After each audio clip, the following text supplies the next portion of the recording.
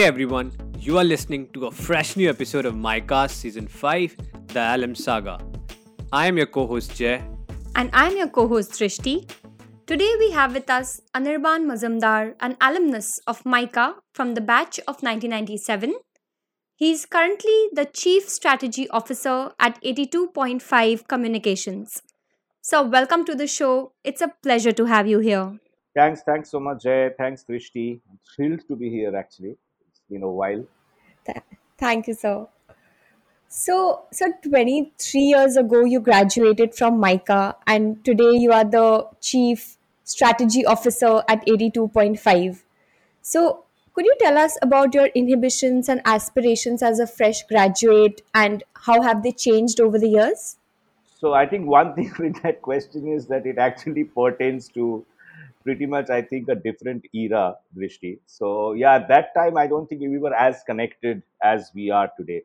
So, I think when I graduated from MICA, the inhibition, I think, was always about this whole moving into a corporate reality because I actually come from a very smallish town in India called Durgapur. So for me to move to a Mumbai was, in many ways very daunting because it was like, a very different world.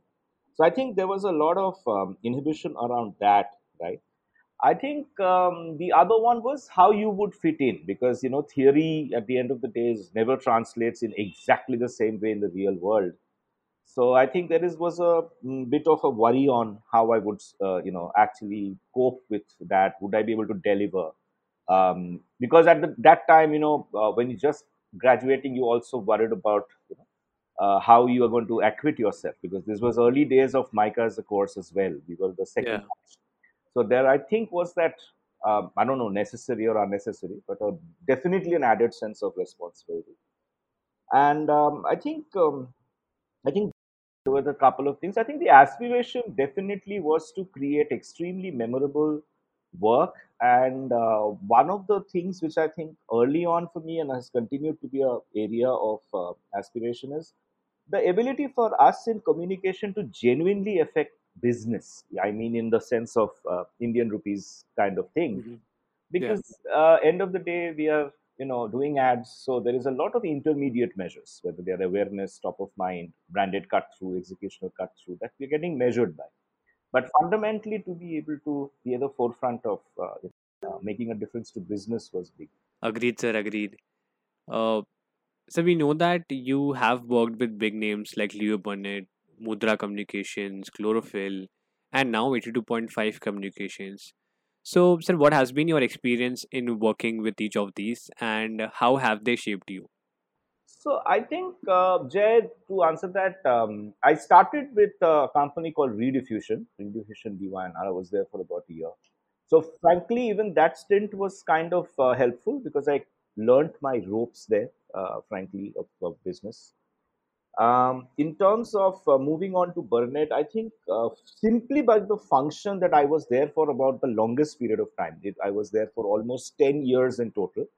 I think about from 98 through to about 2008. And out of that, about 8 years in India and 2.5, 3 years abroad. So Burnett, I think, was a great experience for me because of the sheer variety of assignments that one worked on, and as one grew, the evolution of responsibilities, and also we were in a very exciting phase. India had just liberalized, so the 2000s, I think, were phenomenally exciting in terms of both growth, quality of work, and also the challenges that were coming. Yeah.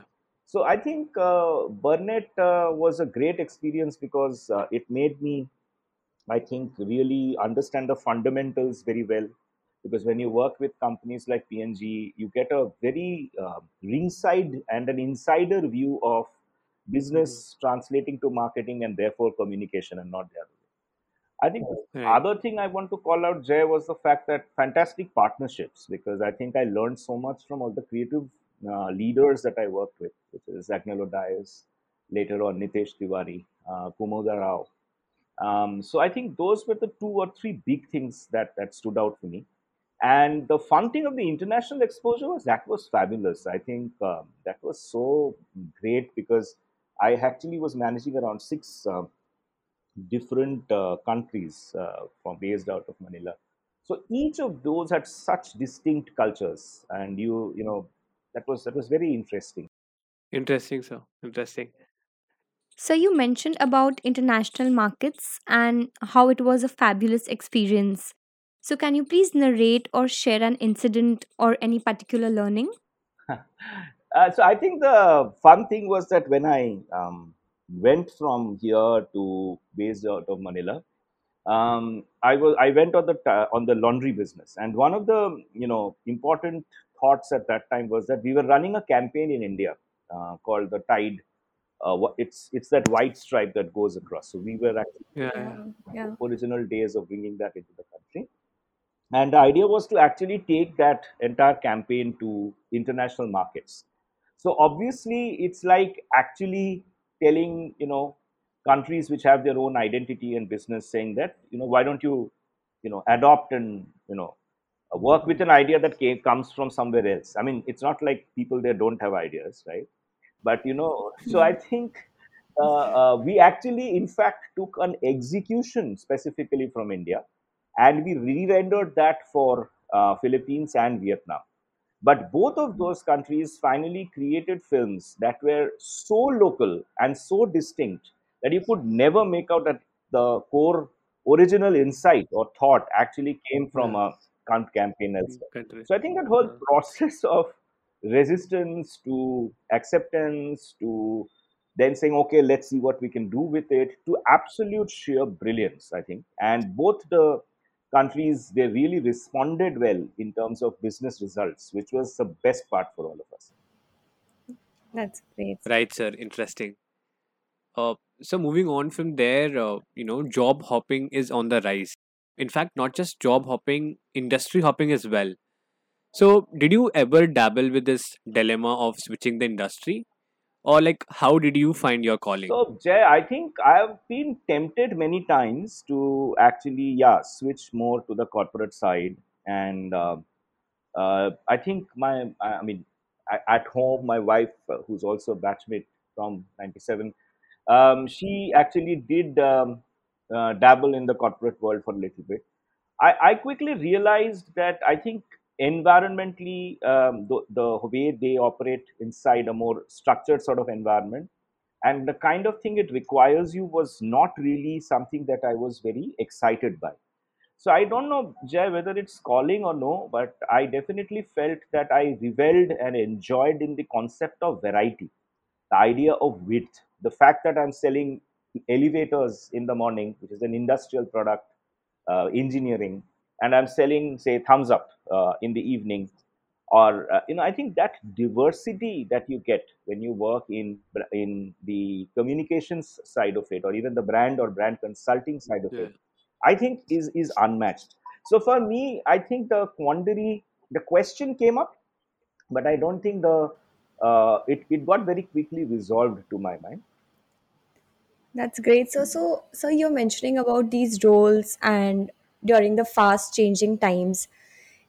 Can you mention any one skill that cannot be taught, but it has to be acquired on the go? So for brand building or for advertising? Yeah.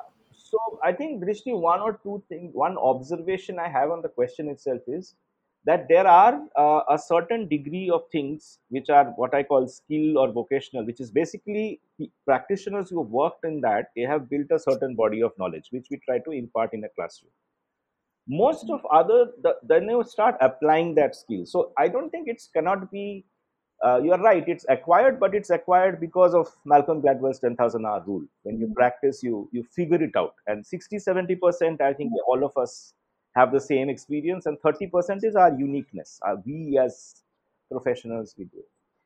But if there was one skill, I think Yeah. that's critical for all of us, and especially in the context of the new world, I think it is about understanding and keeping the human being as the sole focus of everything that you do. At least it clarifies to me. So if somebody is discussing with me, oh, what is going to be our content strategy, or what is going to be our pricing strategy, or anything deep, go back and think about what would it mean to me, my mom, my dad, my friend, my brother, my so and so. I think it's very, very clarifying. So focus on the human being, I think, as the sole and the most important aspect of your work and life. And I think that's so develop a sense of empathy, have a keen sense of observation. It's not like you're constantly in surveillance mode, but always have the ability to try Yeah. and think back, saying what happened when I had those. So remember interesting characters, and stories or things that happen around you, anecdotes. Follow. Go, if your Instagram, take some time to go on to Humans of NY, Humans of Bombay. Mm. You understand? So individual Yeah. human Yeah. stories. Because see, anything you become expert Mhm. at is going to go into code and become AI. So Yeah, you have to no, because if we can true that. Yes, sir. processify it, then it's AI. And our philosophy, we always say there is the whole world is Maya. Now we have Maya square because we see the world like this through a screen. So it's illusion multiplied by illusion. So I think real and human are going to be the two things that are going to help you clarify anything in the world. Even if it's a deep business question, just go out there and say what's really happening with it. That's a good insight, sir. So you mentioned about Malcolm Gladwell and the 10,000 hour rule. So Yeah. did you ever put that into practice or try? I don't I don't think it ends up working like that. It's just that I discovered the idea, and then you retrospectively think, yeah, maybe he's right because he's. So I think there is something to it, and anyway, meaning I'm sure the opposite is equally true. If you have probably a natural tendency for something, but yes, I think. I do believe that on certain when you're getting into new things, because I think one of the going back to question one, inhibitions in the new world is what I call a relentless relevance anxiety because things are changing so fast, so constantly. So keeping oneself updated. So I think the best way is even if you take a Coursera or whatever you want to do on something on Python or whatever you want, but then putting it into practice repeatedly, even if your main work doesn't allow you that much of time or opportunity, is going to be critical. So I think the 10,000 hour rule applies to the fact that if you are trying to master something, okay, or become fairly adept at it, the certification is only the starting point. You'll have to find ways in which you ensure that you are practicing enough till you reach that level of comfort at least, even if it's not mastered. Right. So, so, Right. so Yeah. we often hear about this is the correct thing to do in marketing or advertising domain, but it's like we learn from other people's mistakes. So, what are the don'ts for an advertising or marketing agency? Okay. Yeah, I think there are quite a few big don'ts actually for advertising. I think it's like do's and don'ts are probably two faces of the same coin. So probably, but I think if you were to start with never ever ever do something like that, I think is I think the first one that comes to my mind is recently we were at a training with this two guys who trying to help the industry really shape up for the new world, and many a times we cite examples of the IT business or the consulting business and how they really do. So I think one of the first things is that I think a lot of times we've tended to look at the delivery deadlines or the need for a solution within a very time strong or limited time as a challenge. But I think we should never look at it like that. We should.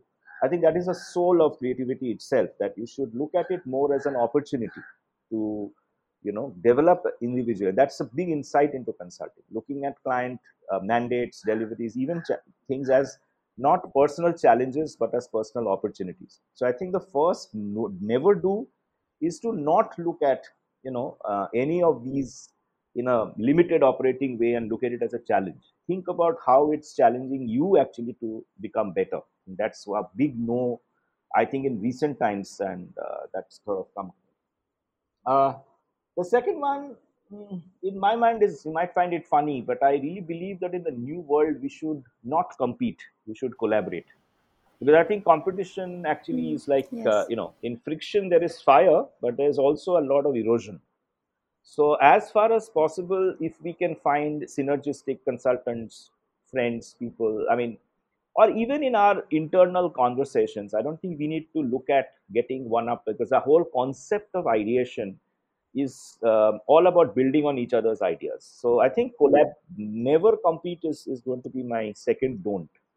If it's possible, I know it's idealistic, but if we keep that in mind, is already, I think, 50% of the battle. Yeah, sir. So you have very nicely covered what all happens in this advertising space.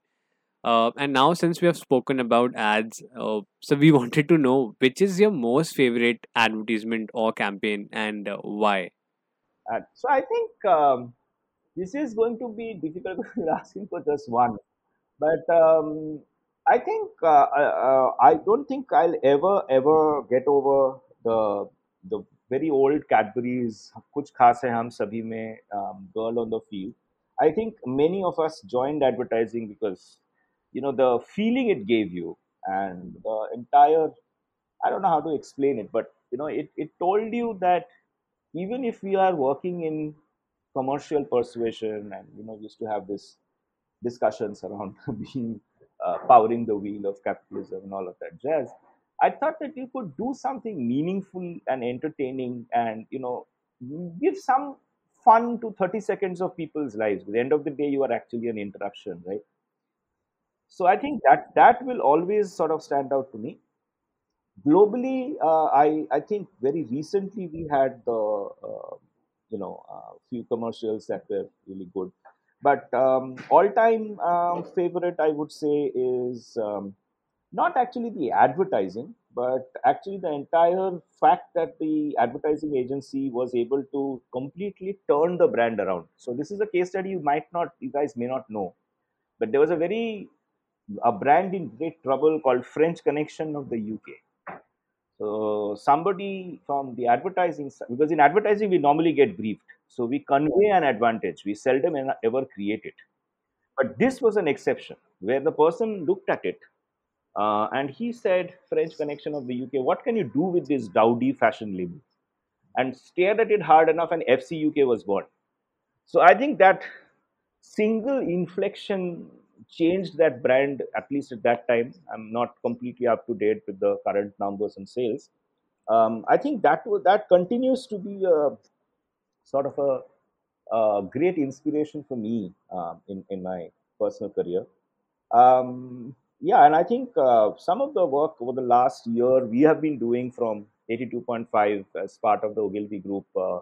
I think the Bisleri campaign really stands out as really great fun. Also thought the idea of using camels for water, and I was just, it's one of those connections which makes you feel so good, right?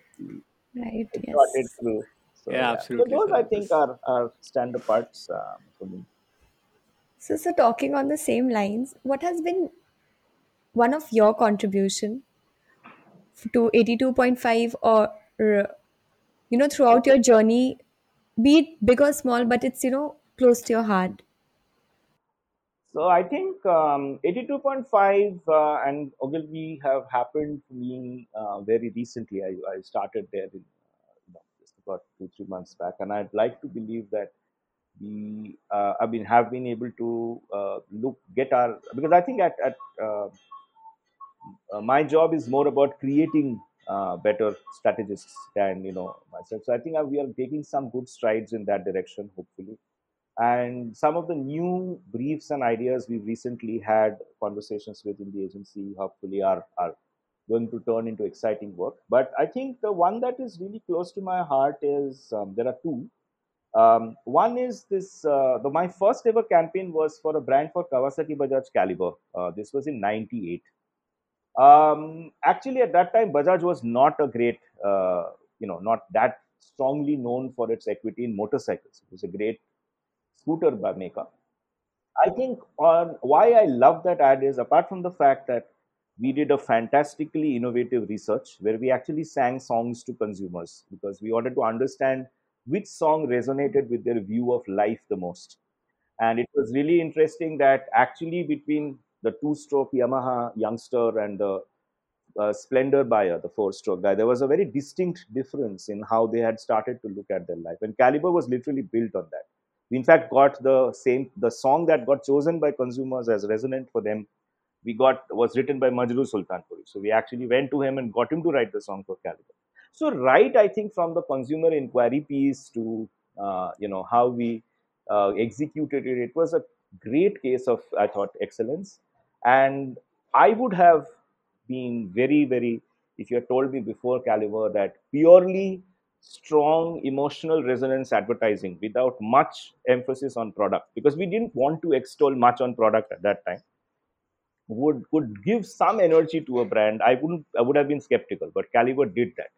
I mean, before we launched that, we were selling 8,500 mics or so a month, at a total portfolio level. And I think that this brand alone, after launch, went to close to 17,000 a number, which was a very significant number at that time for us as a player. So I think that will continue to be a very special campaign for me. And the other one is that walking the path with a company called Intuit, which is basically